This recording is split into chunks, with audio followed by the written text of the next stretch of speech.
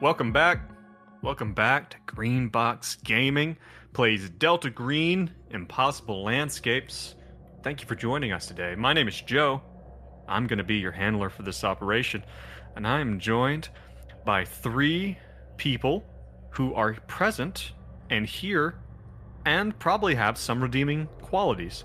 I will go and introduce them in an order that is not indicative of how I feel about them or of any objective measures of their value or worth. So, this is the nicest anybody has said to me this whole week. Yeah, this is nice. So I'm just going to assume the best out of everything you I said. feel loved. So starting with Brad, who is playing our U.S. Marshal, Hank Ellis. Hello. And I'm also joined by Jean, playing our journalist, Benedict. Hey. And then, again, last but not least, because, again, as I said at the top, it's not indicative of their overall quality, Dace, playing Benji, our historian. Giddy up, cowboys and cowgirls. Giddy up. Interesting choice. Okay. Cleanest thing you've said. God. And will say. I think this intro is going really good, guys. I'm feeling good about this. Yeah. We're going to have a great time. It's going to be a good one. How are you guys doing? What have you guys been up to? Oh, moving. Oh, that's right. My house is in complete disarray, and so is my brain. Gotcha. All right. What's because I mean, you're moving. I guess it doesn't really matter. It doesn't really matter how far away you're moving. You still have to put everything in boxes and then unpack it when you get there. Mm-hmm. Yeah. Well, yeah. What about you, Jean? You got any? Aren't you hanging out somewhere different? Different part of South Africa. Yeah, I'm in Cape Town. It's good. Okay. All right. How was that? Peaceful. Peaceful. It's nice. Yeah, because you're usually in. I'm in the dark, but yeah. Yeah, they still turn off the lights there every now and then, but it's. I'll turn off the light. Well, I know. Well, actually, now that I think, I was about to say something about and summer's upon us, but then I remembered. Yeah, that don't ask me Jean... how I'm doing. What about Brad? Yeah, Wait for that. This is where it started. What a dick. Guys, let's keep it together. We're doing so well. Stand up for yourself, Brad. I've got nothing going on, Joe. No, you don't even have to ask me. Let's go ahead. Let's go ahead with No, Brad, I want to hear. I want to hear how you're doing, man. I'm interested. Yeah. Great. Good. That's right there. That's why I didn't ask. Okay. That's why I didn't ask, because that's all you do. You always do this. Really does, though. It's always one word answers. Always like this with you. My mother was right. Yeah. All right. Well, I know. So summer is upon us here, guys. Or I guess technically maybe we're still in spring, but I know it is starting to warm up here. So I know, I'm up in Oregon. Nice. Oh, that's right. You're in a different hemisphere. So you guys are bundled up in woolen clothing. Yeah. So you guys are heading into winter then, right now. I still don't know how that works, like with the Earth being flat and everything. That's right. Yeah. It probably has something to do with the ice wall, I imagine. Do they move the ice wall around? Is that how they do it? Must be. Yeah. Big pharma government does it, I think. Yeah, the UN. With helicopters and dragons. I don't know enough about this to really comment. I'm going to leave it. You don't know about the science of. It's not even flat Earth theory. It's flat Earth fact. I honestly don't know the ice wall thing. What is that? Okay, so all right. So according to the flat earthers. Okay, and if you're a flat earther, please feel free to comment on my lack of knowledge. Feel free to comment or leave. Yeah, or maybe just leave. So, if I understand correctly, so the Earth is flat, it's like a disc or something, and along the edges is a giant ice wall that keeps people and the oceans from falling off, And if you get near, if you travel too far, you get too close to the ice wall, the UN will come with its mighty military power, and will either escort you away from the ice wall or disappear you / kill you. So it's just like Game of Thrones. I am sad to say I have never seen Game of Thrones, so I cannot comment. The funniest part to me is that she's like the most impotent agency. To the UN. Dude has no power. Like, how do they have the resources to do that? To monitor the entire entire helicopter perimeter? No. The singular helicopter. No, the one helicopter we have is already on the other side of the ice wall. So yeah. I mean, this could be a Delta Green campaign. The ice wall. It should The be. ice wall. That'd be awesome. Boom. God, it should. All right, Art Train, write it up. Get on it. Yeah. All right. Well, speaking of Delta Green campaigns, Delta Green stories are right in the middle of our own. Is that what we're Here's doing? one I cut up. That's what we're doing. Yeah. Sorry, we're here for a podcast days. Yeah, I thought it was about Flat Earth, though. I thought that was the whole premise of this podcast. Yeah. I thought it was Anyone just who's about listening to getting the topside banter could be forgiven for thinking that. So yeah, we are in. We should probably give some kind of a timestamp for when we actually start podcast. We actually start playing the fucking game. For anybody who doesn't want to hear us talking shit, go to this time. Oh man. Well, we are here with our agents in 2015 in Boston. The team was originally recruited to investigate the disappearance of 3 agents from a Delta Green sponsored insane asylum. They investigated, determined there was some foul play, but they haven't managed to circle back to it because it became very clear to them that not only was there foul play, but also that their briefing officer, their in-game handler, was almost certainly had been affected by the unnatural. The team began to investigate their handler, Agent Exeter, who they later determined to be Dr. Elias Barbas. They investigated his home. 2 of them were nearly killed in a combat encounter with a mechanical construct, basically like a clockwork steampunkish Terminator that almost murked 2 of them. They were able to recover from that and eventually were then actually black-bagged Dr. Barbas and discovered that he too has been corrupted by the powers of the King in Yellow. After an incident, and I'm not going to say it's anybody's fault, but Benji did gun down the man as he was strapped to a chair, as one does. And it happens, especially in Delta Green. And you guys then began to investigate his home again. When you returned to his home, you guys again came to blows with the Lion, which is this mechanical creature, and were able to destroy it without taking any damage. It's incredible what happens when you guys are super, super paranoid and very well armed and very well prepared. So, good job. Very guys. lucky.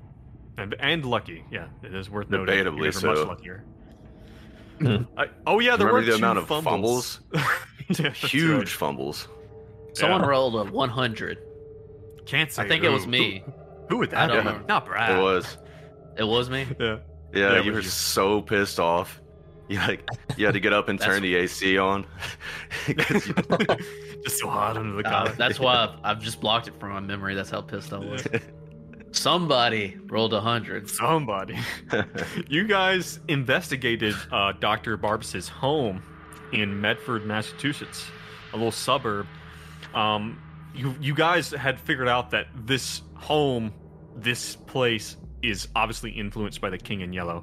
There's something like similar to the way the McAllister building was last season in 1995, that there was something going on here, that the influence had grown into not just into the home, but actually into some of the property as well. You guys begin to look at throughout the house. You find a lot of weird stuff. You find some references to, I'm thinking of like some of the evidence you found last time. You found a cell phone that was apparently hidden, taped underneath the counter in the kitchen, that had the demonic symbol, one of these demonic symbols that like you had experienced in the past, but this time not of a demon called Person, but this time of a demon called Citri.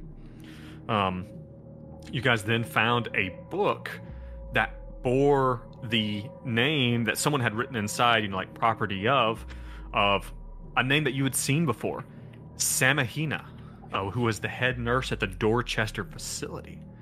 So you guys had found that. You guys made your way upstairs and found more oddness. You found like a place, a kind of shrine or altar where this Person demon symbol was inscribed into the floor. And lastly, you guys had heard about this another entity called the Scribe.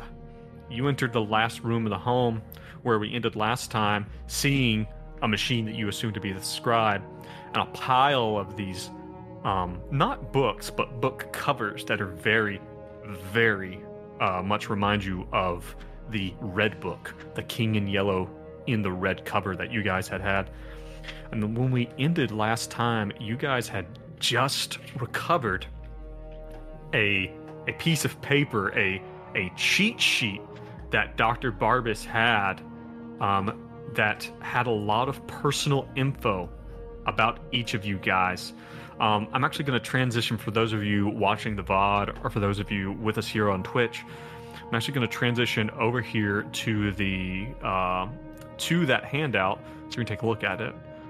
So this is the handout. It has a lot of interesting information about the characters, their personal names, their code names, their habits, their bonds, and then several interesting little tidbits, like for Benji, read the play, in the play. For Hank Ellis, looking for Abby, will find her in the end. And Benedict is playing part. Act 2, Scene 1.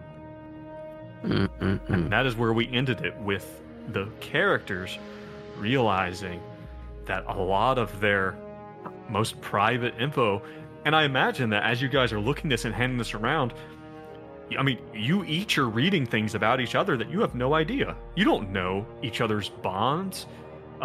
You're surprised to see, Hank, you're surprised to see Sandy mentioned on Benji's list. You know, you're someone who used to be a bond of yours, a waitress at a Waffle House that you used to hang out with. But you're seeing loads of different things about each other, things that you didn't know, your personal addresses. So, with that in mind, what do you do? Didn't we also find another symbol about Marbus? I think that you guys, or maybe that was the one that was in... Yes, that's right. I think you guys had found out, because when you guys had originally been summoned, for the briefing from Agent Exeter, he had reserved the room under the name Marbus, and maybe it was a symbol in this room elsewhere. You had found a seal that had the name Marbus on it, and the way that the Marbus demon was described as having knowledge of mechanical things, which seems really, really coincidental. Oh, there's a third demon called Marbus, supposedly. This is now, you guys have now run into 3 of these demonic seals in real life. Now, you obviously have, especially because Benji is knowledgeable about it, you have a hard copy of Dr. Elias Barbas's, his hard copy, his taped together kind of handmade copy of the Ars Goetia, which is a book of demons and how to summon them.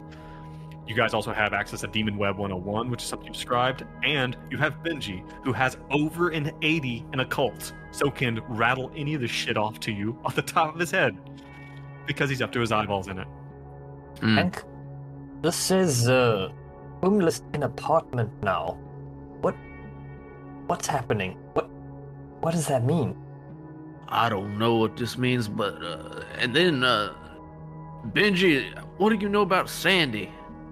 Oh, Sandy? Do you know her? Sandy Forsyth? Works down at the cafe? Oh, you do? You guys aren't close anymore. That was one of the bonds that you lost in the 20 years, I believe. Yeah, Pulls we his used gun to have out. a thing. She's a real generous lover. She Hank told pulls me out I a was the gun and best says- she ever had. What have you done with my woman? No, he doesn't. That doesn't pull out the gun. It doesn't do that. This man has been keeping tabs on us, or him and someone else. I'm a bit more disturbed about the tabs that don't seem to plug in. What? These bombs? I'm not happy with this. I'm not happy with this at all. Can agree that we need to burn this. Hank just wants to get rid of this completely. Yeah. Yes. Without a doubt. I just All right. there's something on Benji's list. What does that say? Monta, LA. Monta, LA, 1992. Is that what that says? Funny you mentioned that. It's actually Montz, Montz, Montz, LA, as in Montz, Louisiana. Is that ring a Benji? bell? Oh, it doesn't just ring a bell, my friend. Benji, you run your finger down the list and you see Montz. And there's a moment where you have a bit of a moment. Your head swims as the camera zooms into Benji's face. Oh Lord. And we watch It's a as the flashback wrinkles of again. time disappear onto a much younger, much brighter looking Benji Potts. As the camera pulls away, we see that Benji is walking. He is stomping through what looks like swampy woodland. And he's walking through, and he's behind a man who's wearing no shirt and has like paint up his chest and onto his face. So the man turns around. He's a big hulking guy, and he turns around. And he says, "Now y'all promise you gotta be cool about this. I told him that you'll be coming. I told him that you'd be respectful, though. Yeah, absolutely. Hand on God. And by all means, don't mention nothing about the big man while you're here. Y'all can it? Roger that. Benji, you are in Montz, Louisiana. It is 1992. You are, after your experience at the crossroads with the strange man in the yellow suit, you have continued to go down this road and investigating this connection between the blues and the unnatural, and you found your way to Montz, Louisiana, which is a small town out, it's on the outskirts of New Orleans, and you have come into contact with this group who supposedly practices this music-infused, music-informed kind of voodoo. And voodoo is the actual traditional practice of voodoo. It's like the kind of basis for which voodoo gets its anglicized, popular idea. But this is like the true traditional voodoo that exists. And not only that, many of you have probably heard of hoodoo. Hoodoo is actually a real term in the practice of voodoo, and hoodoo is basically evil magic, where voodoo is not necessarily evil spirits, where hoodoo kind of encompasses the use of evil spirits and evil magics. You are walking through the forest, you're being led, and you can see through the woods, you see that there's an area where the land dips down and fills with water, and then on a small kind of island out in the middle of this low, marshy, like pond, you see a fire.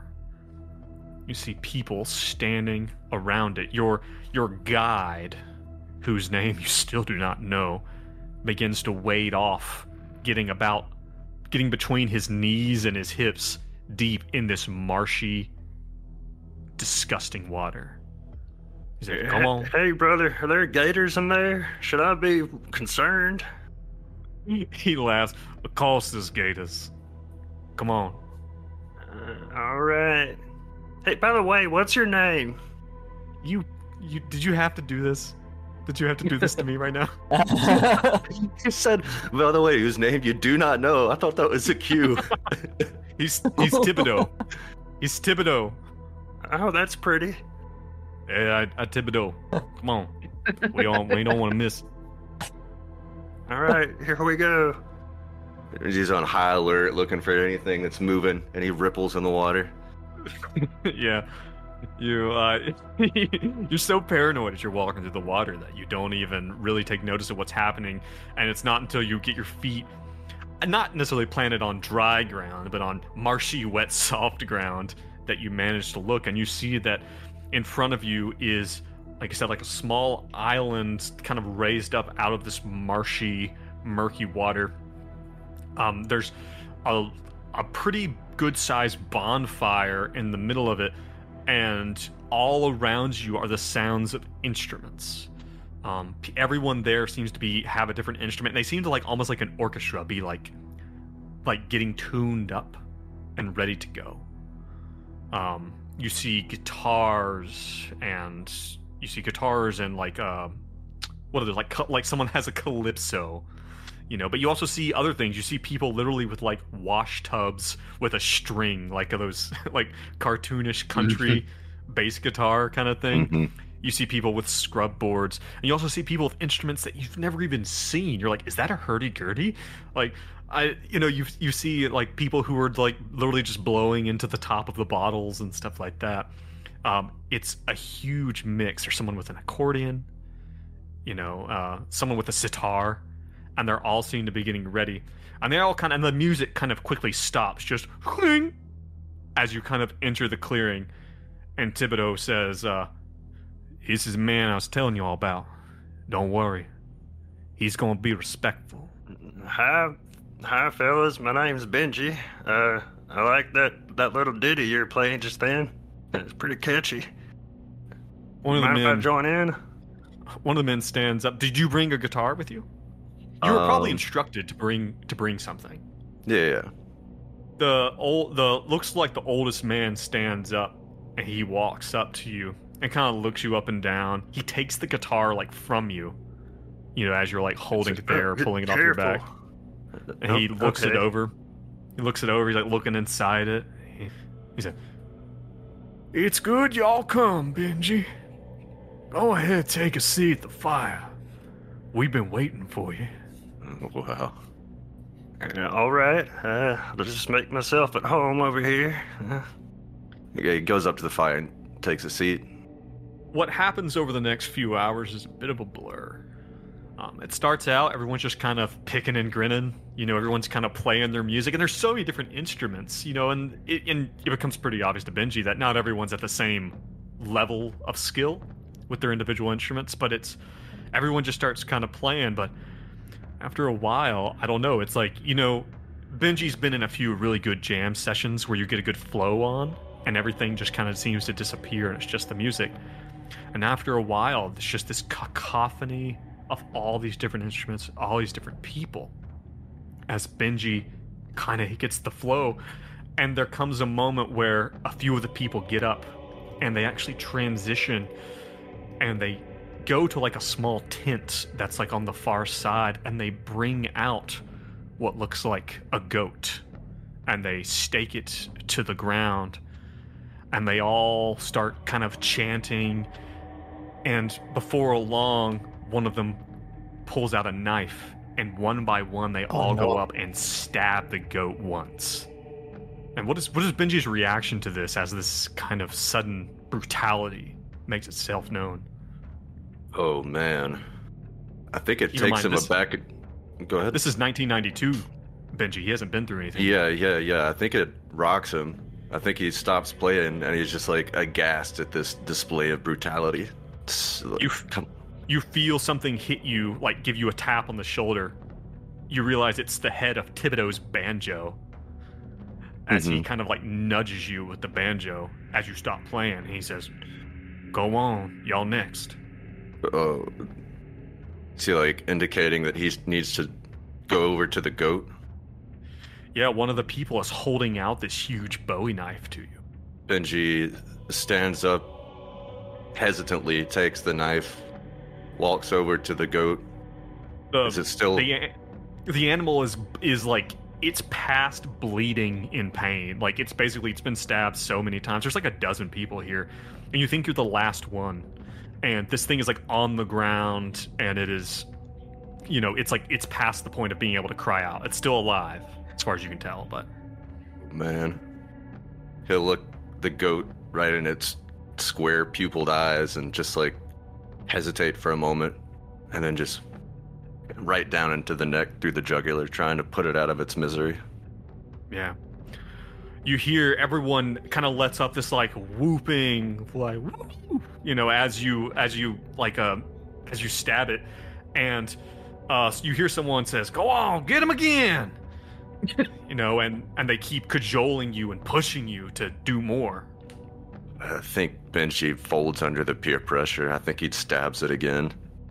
It's just, and as you do this, it's like, and people are like, are crying out, yeah, and the music is getting louder and louder. There are no amplifiers out here. There are no speakers, but the music, it's getting so loud that Benji is like, it's like standing right next to a huge, like, bass speaker at a concert. Like, it's shaking your eyes. Yeah. It's so loud as Benji continues to stab.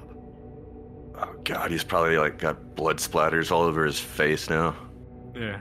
And as you go, it's like, and you are continuing to like shake, and I imagine that Benji at some point in time grabs the huge Bowie knife with both hands and is stabbing and stabbing. And then the music is at this huge crescendo. You look down and the goat is not there. You see the face of an older black man. He has 3 gaping bullet holes in his chest. His dirty suit is pulled to the side as he stares up at you with this sickly, huge, wide smile as you stab and stab and stab into the chest of Dr. Elias Barbas before you. And all of this goes on, and Benji's head is swimming. He raises his hands up in front of him and looks at the blood and looks at the man before his head swims and he passes out. Bravo. Benji wakes up in the back of a pickup truck as it clambers down a gravel road. The daylight is just slightly kind of hitting him, like there's just a little bit of light through the trees that kind of hits his eyes and he wakes up. The truck kind of careens to a stop from a high speed as it slides on the gravel. Benji looks over to see his car at the place that you had met Thibodeau. You see that laying beside you in the truck is a large, huge cotton sack that has something inside it that's bleeding through the sack. The door slams as Thibodeau, now wearing a shirt, his face still painted but with a shirt pulled over his body, comes up, says, All right, Mr. Potts. I believe it's your stop." What happened? What y'all mean happened? What's in the bag? Oh, goat. Don't y'all remember? Benji's just like confused, discombobulated. I guess Anyway. He'll get out. Yeah, as you go and you have your eyes on the bag the whole time. It's like, is that too big of a lump for a goat? It's like, it seems like it could be a goat, but is it too big? Is it too long? Like, you get out, you hop over the tailgate onto the gravel, and the guy Thibodeau, you go to shake Thibodeau's hand out of just out of like a normal social interaction. As you do, you shake his hand, but then he grabs your forearm with his left hand and holds you. He says, "Now, I don't think I gotta tell you that you gotta be respectful in how you write this up with that paper you're doing." Yeah, of course I will. All right. Well, don't y'all worry about coming back here. We ain't gonna meet in this place no more, so... It's been good, Benji Potts. I appreciate you, Thibodeau. He smiles, chuckles, gets in the truck, cranks it up, and just as he's heading out, he hangs his head out the window. My name ain't Thibodeau. And he drives off. You're standing there, looking at that, as you're watching the dust cloud disappear into the distance as you stand there by your car. You look down at your nails and see that along the edges are still the blood. Looks like someone's wiped off your hands, but there's still blood in the creases. As we then pull back into Benji's young face, and the wrinkles regrow, and then we pull back away to see Benji in 2015 standing there looking down at the paper. What? I don't get to look in the bag. No, you don't get to look in the bag. It's a memory. You didn't look in the bag. All right. What's in the bag? What's in the bag? Bag. So here we are. It's like, Benji,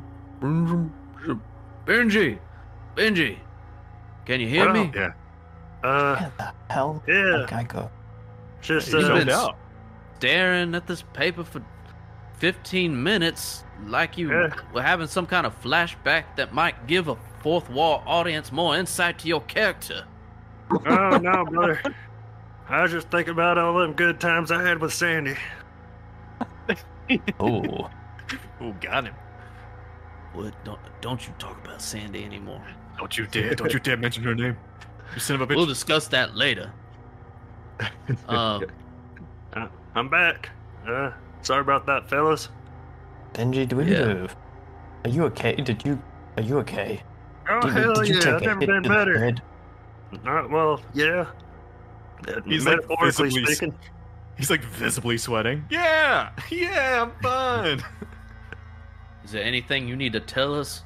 Perhaps a story that might be as long as you've been zoning out for the last 15 minutes and tell it all to us and Yes, let's recount Great every detail. bit The of that. camera zooms in on Benji's face as the creases smooth out, and it's 20 years ago, and Benji's walking through a swamp, waist deep.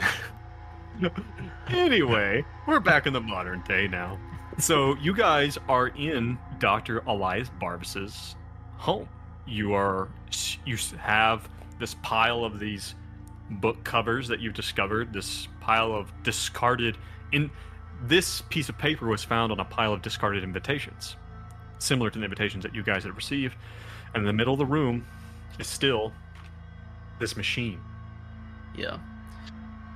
Hank's like, I think it's without saying, we got to get rid of this place, get rid of these books, the covers of these books. I don't know, burn this piece of paper. But we also need to figure out what this machine's doing. Is it like active, clicking, or can you give another description of kind of what it looks like and what it's doing? Yeah, so How big is it? think about it looks like a mix of a typewriter, a cotton gin, and a clock. It's about the size of like, God, I hate to use this old thing, but it's like the size of a bread box.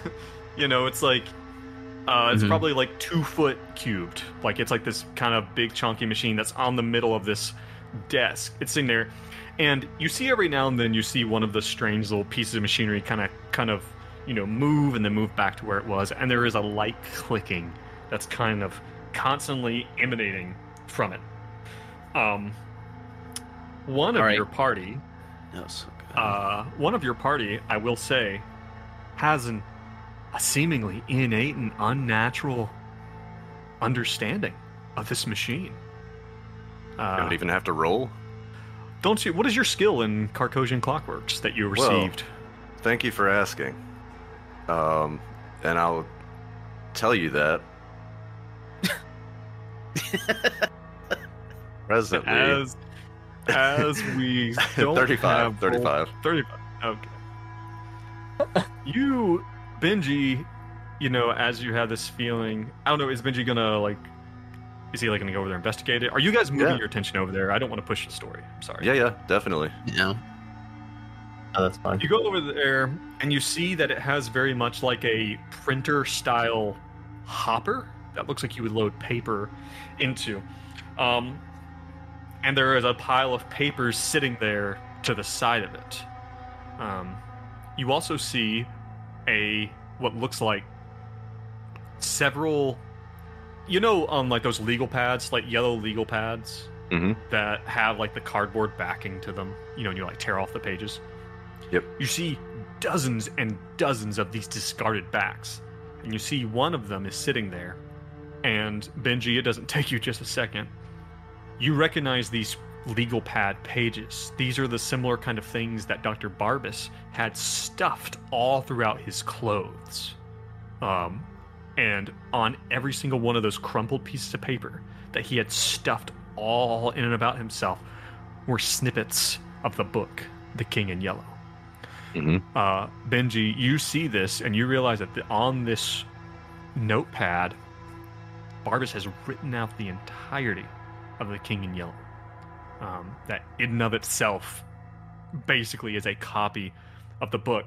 There's also a big stack of like big reams of blank paper that look like they could be loaded into the hopper. But as you look at this thing, is like mass producing the King in Yellow. Well, the legal like, pages are handwritten, right? I know, that's what I'm confused. Right. But there's a spot for you to load paper into this thing as if it would like type out. Yeah. Benji's gonna load up some paper in there and see what happens. No, Benji, don't do it. No, Benedict runs in, and he smashes the machine. Oh shit! Oh, okay. All right. As you... Benji, stand back. Whop. Okay. I don't know what you do that with. But... Picks up book. Tries to swat it like a bug. Take this machine. Whop. Literature, the only thing that you've been immune to. I think there's enough junk around here that you could probably pick something up and go to town. Sorry, if you're going to attack this thing... I'm attacking. All right. Are any of you going to do anything to stop him, or it's just going to happen? If this is happening, this is happening. I want to give everybody agency. Benji's not going to stop him, but he's going to be like, What the hell are you doing, Benedict? That's a priceless artifact. We need to understand it. It could help us. It could help us. We don't need to understand anything more, Benji. Nothing more to understand. Is he saying this while he's just like going to town on it? He's like pulls back his stab wound to his neck. Right. There is no more understanding needed. But he's going to do the exact same thing that caused the stab. Yeah.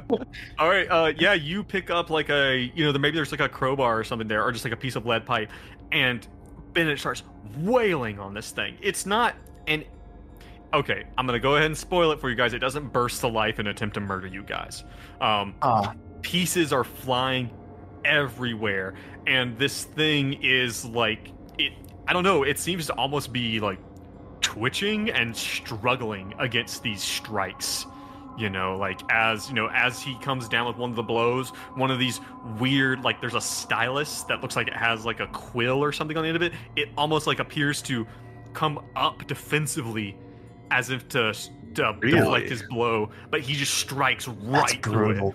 Blam, blam, blam. And it gets to the point where the clicking stops. There's like a click, click, click, click, cling, and like spring as like a spring launches out of it. Oh my god, Benedict jumps back after that spring. Yeah. We'll never know what it did, but perhaps it's for the best. It's not worth it. Well, but even that right there, I think that is such a good part of like Delta Green, where it's like one player's like, no, we can understand it. Maybe we could use it. And the other player's like, no, it's too dangerous. Like, it's just that's always a balancing act of these kind of games. Hank did a search, but he failed. He was going to look around for something that is not in Barbas's handwriting, like something that perhaps this machine would have produced given a blank sheet of paper, but I guess that's yeah. I'm sorry, go ahead. I don't think we should. These things are too dangerous. We have to be real here. The time for investigating is done. It's time for action. It's time to get back to basics. We need to fix the situation. There have been too many stab wounds.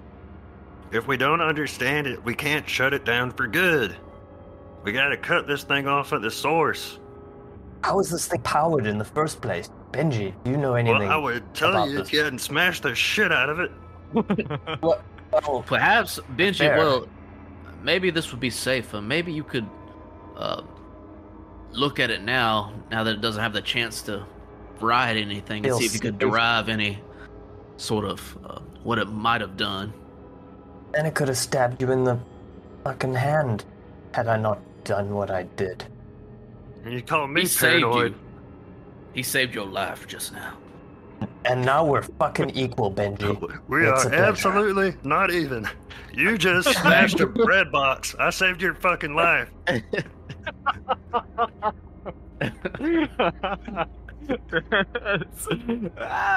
hard to argue. All right. Maybe I owe you another one, Bill. Yeah. I guess Benji will do a check to see if he can glean anything about this heap of parts. Yeah, so as you look at it, because you have this, if you didn't have the skill specifically, if you didn't have the Carcosian clockwork skill, you would have to have something pretty special to do this, specialized. But you do. There is no obvious power source, but Benji is part of you. Just like I said, this knowledge that seemed to have been kind of implanted into you. You get you just know that there's a power source that's beyond kind of mortal kin, if you would. That goes beyond everything. That it is not something that thing doesn't need to be plugged in, doesn't need to be wound up. You see that in addition to the slot, the hopper for the papers, there's also a small slot down below it. And I'm not going to make you roll for anything. I mean, it's pretty obvious. You look over at the pile of red leather book covers. You go pick one up and you hold it up to the slot, and you see that these book covers can be also fed into the machine. And you would not be surprised if, as Benedict and Hank had surmised, that this thing might actually be capable of wholesale producing these books. Okay. Not just writing them, but actually binding them. And you see that there's several cardboard boxes full of these things, but there's also several empty boxes that appear to the near. There's several empty boxes that all seem to be piled up next to a small door at the end of the room. Looks to be probably a closet or something. Benji will go check those out. Before we check those out, can Benedict does two things. He kind of goes over the machine and pokes it, make sure it's dead. He also waves his hand over the top to make sure it's not powered by any strings. Kind of does a little puppeteer magic. I like that. He also, That's rational. he wants to check if there's any way is there any tracking? Can he investigate to see if there's any tracking numbers to see if each of them are identified in any way uniquely? You mean the boxes or the covers? The covers or the ones, yeah. They look to all be identical. There's nothing you can surmise about them. Okay. But you did say you go over and open the door, right? Yeah. Then he saunters over to Benji. Great, fantastic. What you found there? Also, real quick, well, I'll hold on a sec. You go over to the door, you open it up, and for the most part, it does indeed look like a closet. And a lot of these boxes, dozens of these empty boxes, are all stacked up in here. Maybe kind of thrown in a small pile, or like a few of the book covers that maybe have been damaged, like they've been torn or something. But something else strikes you a little odd, and it actually catches your eye faster than anything else. You open the closet door. It's just a small little closet. On the inside wall is another door. It's a very small door. It's like no more than like 3 feet tall. Just like built into the wall. A wall that, as far as you know, should open up to the outside of the house. Fellas, Oh, we might Lord. have an Alice in Wonderland situation here. Oh no. Not like that place. I'm gonna open this here door. You fellas want to get your guns out? Is it nighttime, Joe? I believe it is. Yep. Guns at the ready. Yep. Benji will walk over and open the door. What does he see? Well, you see that the door itself has like a little mail slot in it. That's not like a traditional mail slot. It looks like it is the perfect size to slip one of these books through.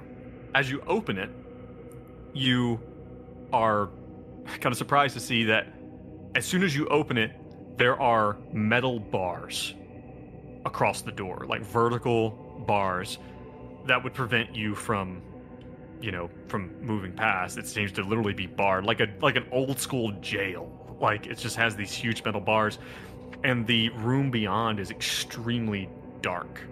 I assume you have a flashlight or something. Yeah, surely. You obviously have a flashlight or something. You shine it out, and you see that it looks to be a short tunnel. And you can see a little ways back what looks like a rickety set of wooden steps. And as you shine up the steps, you see that the steps go up to what looks like a trap door. And you see it there is on the wall a singular light switch. And there is a light bulb hanging down. It looks like this tiny door that you're at goes out, or is attached to a short tunnel accessible by a trap door. This does remind you of something. You have this sudden flashback to Robert descending a set of stairs, holding his hand out, and receiving a copy of The King in Yellow from Absolute Darkness from a disembodied hand. You realize that you are looking probably at this side of the bookshop. Is that Barbas's hand? I think that's the reason. What the? Yeah. So, well, it's as we expected. This is some sort of ninth floor situation, but I mean, go ahead. Go ahead. Sorry. I guess I'm confused. Is this just a closed loop? I mean, he was making these books for not handing out to the general public, but to be slotted in this strange library for some reason. As you guys come to this realization, I do need you all to make a quick sanity check. I was thinking that might be coming. As you see the wall that goes out to nothing, please enunciate your checks for me. It's a failure for Benedict. Failure for Hank. And a failure for Benji. Does anybody... So it's 1 sanity damage. Does anybody want to deflect? Yes. Yep. Yeah. Alright. Alright, then because it's 1... No, actually, we're going to do it different. Everyone please roll that 1d4. 3 for Benji. 2 for Hank. 1 for Benedict. Alright. Everyone reduce one of your bond scores by 1, and then reduce your willpower by whatever you rolled. Okay. So yes. Who are you deflecting your bond damage to there for Hank? Sydney. Sydney. Cindy? You mean Cindy, the girl from the records? Yeah. What's her name? Okay. I thought it was Sydney. I thought it was Cindy. That's how much Hank cares about her. That's how much he cares about her. All that place. What about Benedict? Who's he deflecting that off? Benedict deflects to Barlow. And Benji? Dr. Wendy Wright, his mentor back in school. Right. As you guys retreat from the door, you do see this. You know, you're maybe Benji more so than the others is attracted to this. One of these small excerpts that are written out in Barbas's handwriting. Would one of you please read that for us? What about Benedict? Benedict loves journalism. He's very comfortable with papers, as I understand, as I recall. He doesn't really want to read anything further, but no man can say when one ends or the other begins. Away you, pale demon, look not on our lives measured only by your profit. The clock has struck, and now it's time. Unmasked, and none shall walk or move or scream, for this place has gone beyond time and tide and reckoning into the grey places where our dreams go, there finding nothing to die. And that was lovely. This man is... Did you just come up with that, Benedict? That was No, great. I found it on this You got a goddamn real piece of poetic paper. streak. I'm tired of picking up pieces of paper. I don't want to look at another piece of paper in my life. Yeah. Fellas, I'm at a loss. I mean, I don't know where to go from here. I'm guessing, like I said, I mean, do we really want to go back to that bookstore? What's to find there? Should we go back to the mental health facility? I'm not sure where to go now. Well, you remember- guys do have some leads. You have the phone that you For found. sure. You have the book, which kind of points you towards... You have the book that you found downstairs, which kind of points you towards Esther Samahinga, or at least someone with the same last name, Samahinga. I think it was D. Samahinga. Yeah, there was a book that had... Obviously, Yeah. do that. I guess the main concern right now, from Hank's perspective, is like... He doesn't want the book getting out to the general public, and that's what I assumed he was doing till now, but now he's just putting these books in this, like, library that's, in between space and time, I guess. Yeah. Which doesn't seem like a huge concern. It's hard, Well, Right. you know really. that's how... What? It's really nothing. I mean, in the grand scheme of things, I mean, who can find this library? I mean, I don't know. You know Abigail Wright found it. True, with her dad. And with her was brought down an entire building of people. Imagine if you guys hadn't contained it. For sure. Anything But I else? guess so. Are we saying the source is this library run by, You also don't know if you can find it again. You don't know how you found it the first time. Well, we do know that this leads to it, this door, so we can find it through this door. Does it look like we can get past that iron grate? You don't know if it would be possible without some serious ordnance or equipment. Oh, fucking angle grinder. Yeah, Needs an for angle sure. grinder. Only. It always goes back to the angle grinder. So I guess, fellas, we got to decide what our next step is. I mean, we have the phone. We could go try to, I don't know, talk to this demon of sorts, or go back to the psych ward and You think Get we got a down to what- hotline to a demon? That'd be pretty damn cool. Oh god. That cell Cool. phone. I think At that the- is a way to describe a hotline to a demon. Pretty damn cool. 1-800-CITRI.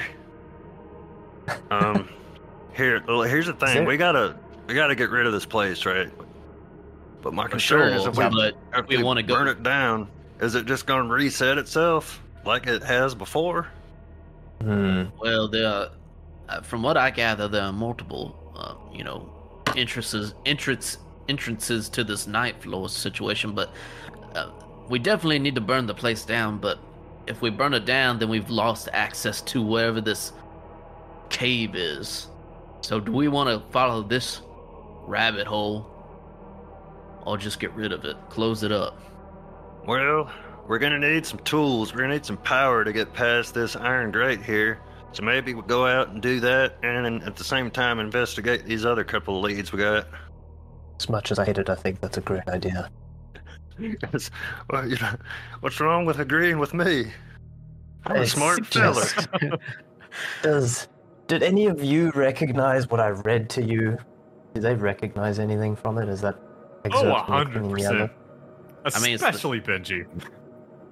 It is the King. It's part of the King in Yellow. Yeah, and each one of those excerpts has P, a number beside it, so it's like jumbled up parts. Yeah. Different pages. Page. Is there anything that jumps out at any of you? Has Hank hasn't read it? I don't think so. I think Benji's the only one who's read it in its totality. Is there a roll I can make to see if there's any significance to those passages? Maybe occult? Or not occult. You could roll an unnatural roll. What were you going to say, Brad? I mean, this would get super trippy, but it's kind of the scrap of paper that Barbas wrote down alludes to at least Benedict being inside the play, or all of us being inside of the play. Does this situation have any parallel to what you read that we're in right now? I think that what Benji knows from the play is that one of the things that it's referencing, the unmask. Benji, in the play, there's a masquerade ball, and there's a strange person that shows up to the ball, and who's described as wearing the pallid mask, just this flat white porcelain mask. And at the end of the night, when everyone unmasked themselves during the masquerade, this individual tells the person that I am not wearing a mask. This is my face. And that is kind of where things start to deteriorate into anarchy, chaos, and death within the story. So that is what Benji tells you about the unmask part, that's this character from the play. Weird. And you guys even hearing this, I'd imagine, especially Benedict, who seems to be a little bit kind of sensitive to me. He's like, I don't want to know any of this. Benji, have you read this goddamn book? You said you didn't read it. Did I say that? Did I say that? I don't know if I said that. It even says red play in play on that scrap. Have you read it? So, alright. Well, it's 20 years ago. It's hard to remember. Damn those Testament, we're working as a team here.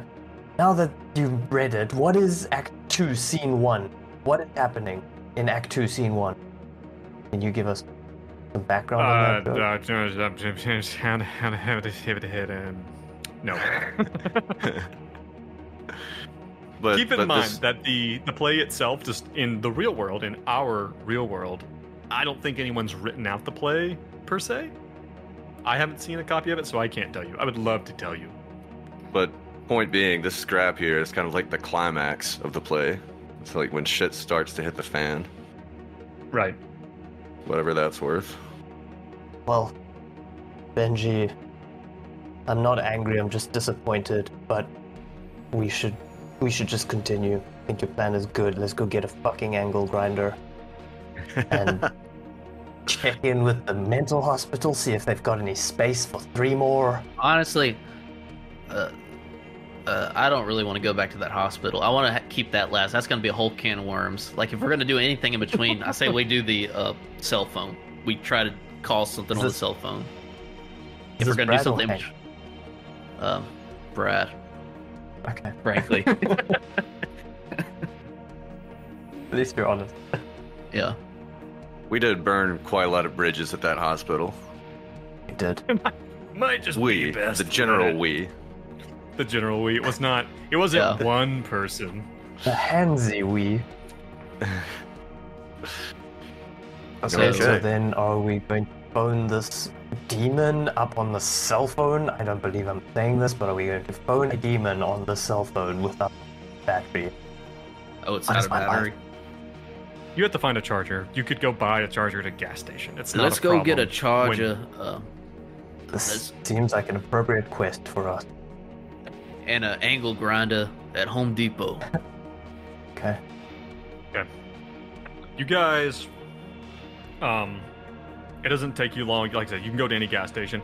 You guys still haven't decided what to do, or I guess you're gonna come back and try to break through the bars of of Barb's house. I think so. Yeah. Oh, God. All right, so you guys need to go get an angle grinder, an angle grinder, and a. Yes. This is all I've ever wanted. It's the world skeleton key. Like the only thing better than an angle grinder is probably like an excavator. Like that's probably the only thing that works a little better. But you guys make it to like a gas station or something. Or maybe even one of the chargers that you have for one of your cell phones works. You plug it in, and it boots up pretty quickly. While And we're en route, just Benedict kind of reading through Citri to try and prepare himself, and I don't think he finds anything. This person just makes people naked, depicted with the face of a leopard, wings of a griffin, and he changes into a beautiful person. So he tells us to the others, "Is just keep your clothes on, watch out for leopards." listen, with I know we and typically take our beautiful clothes off, people. guys, but let's do our damnedest to rein it in, keep them all on. So you're like reading. Are you reading like Barb's copy of the Ars Goetia? Like, did you take it with you? I guess? He's on Demon Web. Benedict is starting to go Right. inward. Who's looking at the phone? Like one of you's driving. Benedict's busy on Demon Web 101. Is Hank driving?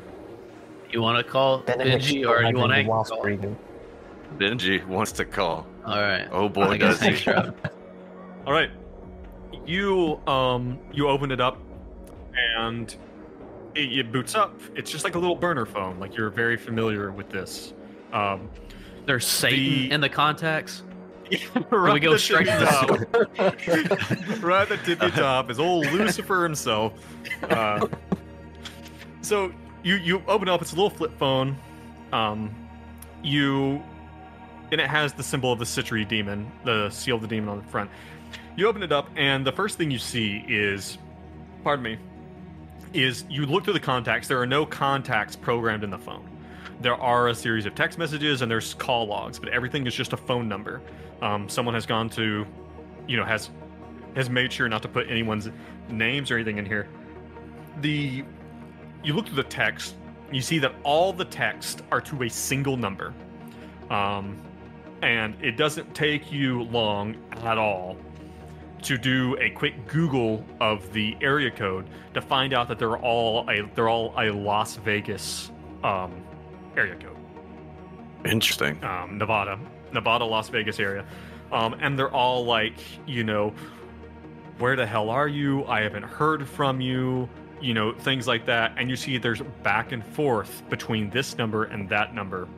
One of the last messages that goes out is, hey, I'm gonna be a little longer on this job. If something comes up, if something ever happens, look me up at the Boxer Hotel in Boston, Massachusetts.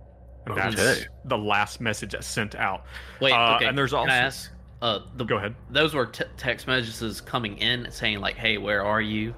Yes. Those are coming into the phone. Okay. And the ones that are going out, the last one's out. It's like this message is going like, and and the responses to, if something happens, find me at the Boxer Hotel. The responses to this are like, what the hell are you talking about? Is something wrong? Are you safe? Blah blah blah. Like a lot of stuff like that. There is one outgoing phone call. So you can either look it up or you can call it. Like, what does Benji do? Well, now that we have that piece of information, I don't know if I want to call and blow our cover. Like, I kind of want to just go straight to the hotel. Okay. But even once we get to the hotel, I don't know how we're going to find this person. Yeah. Benji's sharing all this with Hank and Benedict. Well, we could just try looking up his name. I'm assuming this is Dr. Sorry, what's his name? Barb. Barbus. I'm assuming this is Barbus sending out these texts. We could try Bob. We- It's we at the didn't- hotel. We didn't find it on his person, right? We found it in the room. Well, No, it is. Let me- It was taped underneath the counter in the kitchen, like it was let hidden. me. This is my interpretation of this. This was a phone, a burner phone given to Barbus by Delta Green. He's sending something to his wife, or something in Las Vegas. He gets wrapped up in this junk and starts carving symbols onto the phone.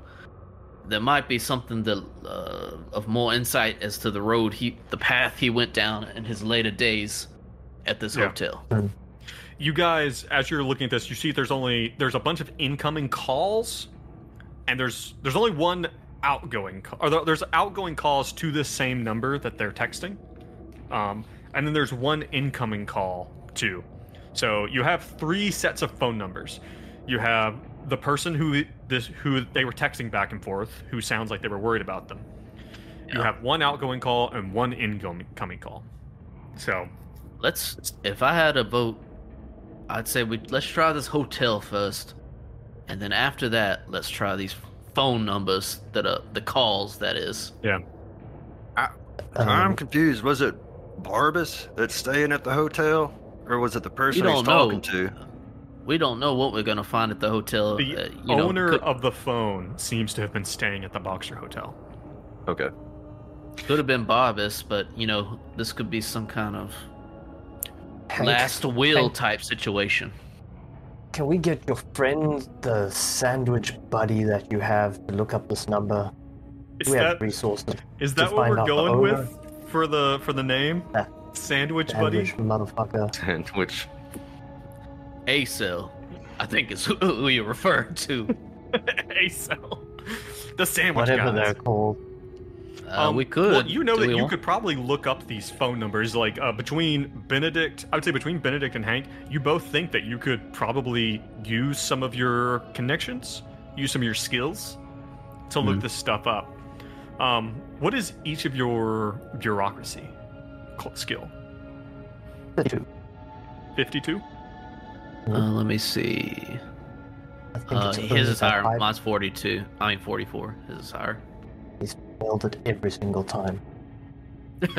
Both of you feel that you could probably get this number tracked through either law enforcement or like some backdoorsy investigative journalist kind of things, and you wouldn't really have to make a roll for it. You think you could probably just do that. You think you have, because your skills are high enough that you think you could figure that out.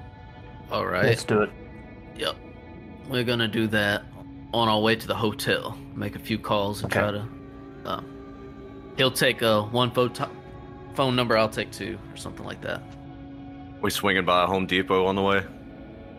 Or Of course. That's right. Of course. You guys want to go with the D-Walt or the Ryobi? well, you gotta. I mean, do you Benji. want affordability or do you want quality? That's your choice. I mean, this is a Benji. interdimensional steel bars we're talking about. We probably need the best. Probably need the best one. Okay. There's a label underneath one of the brands that says "Great for the night floors." Oh, look Night at this, Floor's guys. approved. It says right there, it's great for the night floors. It's the And does it have Carcosa that brand. same It's the Carcosa brand. unpowered- magical clockwork self-automation system? Yeah. Oh, that's an extra. Yeah, you got to pay extra for all that. That's in a plan. Be crystal clear. We're gonna get a battery-powered one with a charger and an extra battery. Okay, all right. All right, so you guys pick that up, and then you head to the hotel. You guys have made some calls in the meantime, Benedict and Hank, to run down some of this stuff.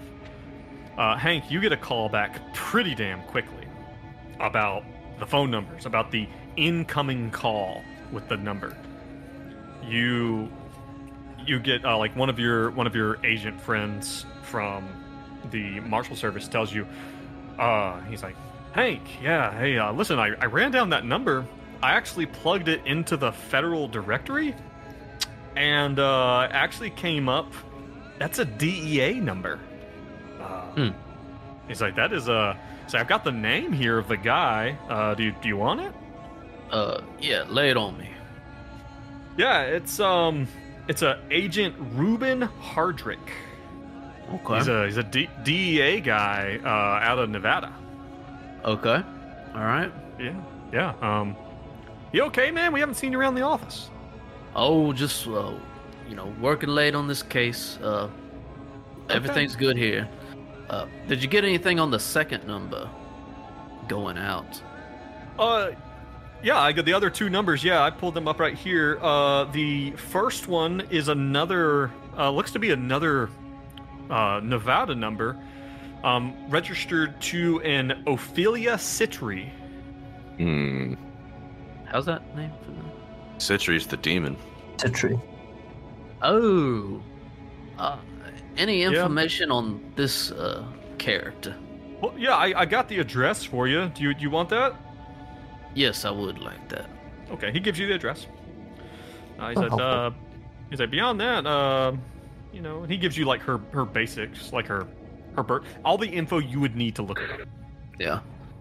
It's like, and then, and probably about that time, Benedict, you get a call back, and you get some very similar info. You don't get the info about the DEA number, but you get some similar info about this Ophelia Citri, and then they tell you, yeah, looks like we've got this other number. That's a local number. It's what is it? Dorchester Psychiatric Hospital. God damn it. Okay. This is the text going out? This is the text going out? That was the outgoing phone number. He called like the whoever had the phone had called the number. So you've got text back and forth to this woman, Ophelia Citri. You've got an incoming call from this DEA agent, an outgoing call to the Dorchester. And you guys right now are sitting... I'm not okay, but thank you for asking. I'm having a terrible day. And I hope you're having the same. Jesus. Slams the phone down. Slams it down. I just side-eye. Yeah. Benji, after hearing him just say this to this person. Yeah. Maybe we should go all take a break and get some Arby's on the way back. God, it's an That'd ice be cream as lovely. well. All right, you guys stop at an Arby's, and I think that's actually a great place for us to go ahead and stop here. Man, you guys just uncovered a whole can. You're talking about the Dorchester being a can of worms. Man, you guys just uncovered a whole bunch of other stuff in this single cell phone. Should not have used it. Should have crushed This it. whole thing Should've is... crushed it. No. You can't hit everything with a lead pipe. Watch. Watch me. Not every problem can be solved with a lead pipe, Benedict. Yeah. All right. Yeah. How are you guys feeling about that? It's getting hairy, Good. man. I feel like I kind of have like a good overarching like idea of like what routes to go and like what's kind of connected, but now it's just getting really muddled. Yeah. I don't know. I always feel good when we have leads. It's when we don't have leads that I get like Get twitchy. Right. frustrated, more accurately. Frustrated. But I'm feeling Yeah. pretty good about it right now. All right. Well, everyone watching, everyone listening, thank you. Thank you for joining us. If you like what you're hearing and you want to connect with us, head on over to r/greenboxgaming. And we're also on Twitter and everything, and all of our links are there on r/greenboxgaming. You can find everything there. That's kind of our headquarters. But if you like this so much, you're like, Joe, I am so caught up that I think I actually want to hear these stuff a week early, then why don't you swing on over to patreon.com/greenboxgaming_, and I'm going to be frank with you right now. You guys want to hear something crazy? You guys want to hear something nuts? Mm-hmm. Go for it. That's for the audience. I just pulled up the Patreon. I had it up earlier today, and I just pulled the Patreon. We have a new patron. All right. Yeah, everyone, welcome Welcome. Andre. Hey, Andre. Andre, thank you. Man, that's great. So Andre is joining our friends Steve, Kyle, Peter, Stuart, and Stuart, they are the first 5. Our original 5 The OG contributors. 5. The OG 5, man. Speedo swag coming in. It's on its way. Get them some Maximum Peanut Butter Achieved t-shirts.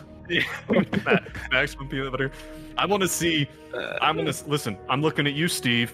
I want to see a maximum peanut butter tattoo in your future, my friend. That's yeah. Don't thank forget, you guys. $20 tier. We will battle to the death for you. Yeah, Yes. there will be lots Gladiator more. style. But yeah, hey, listen. That's only $3 a month, and you're basically just buying us a cup of coffee. And that money, it goes to pay for our for our servicing the podcast and for our other subscriptions to the services we had. Man, you guys really help this podcast be a thing and help it to continue.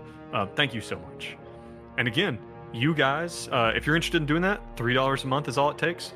You get to hear these. You get to hear all the episodes a week early, and you get a private RSS feed that you get all of the episodes directly to whatever device, your platform you're listening to. So it's pretty good deal. Sweet. So, you guys, thank you for joining me. Thank you. Thank you Yeah. for running it. Yeah, and Loved it. for those of you watching on Twitch, stand by. We will be back in a little bit. For those of you listening or watching the VODs in the future, thanks for joining us. And we will catch you next time. All right? Later, players. Bye. Future. Bye.